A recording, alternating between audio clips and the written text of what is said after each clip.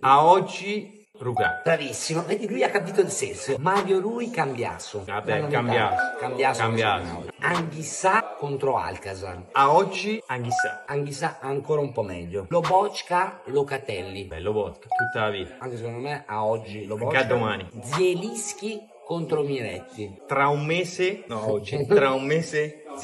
E anche secondo me Zielinski maggiore. Politano contro Kostic. Politano. A oggi secondo me invece Kostic leggermente superiore a Politano. Varascheda contro Chiesa. C'è partita. A oggi, domani, dopodomani, Varascheda. Anche secondo me maggiore. Bomber Osimhen contro Dusan Vlahovic. Ma oggi? A oggi? A ora?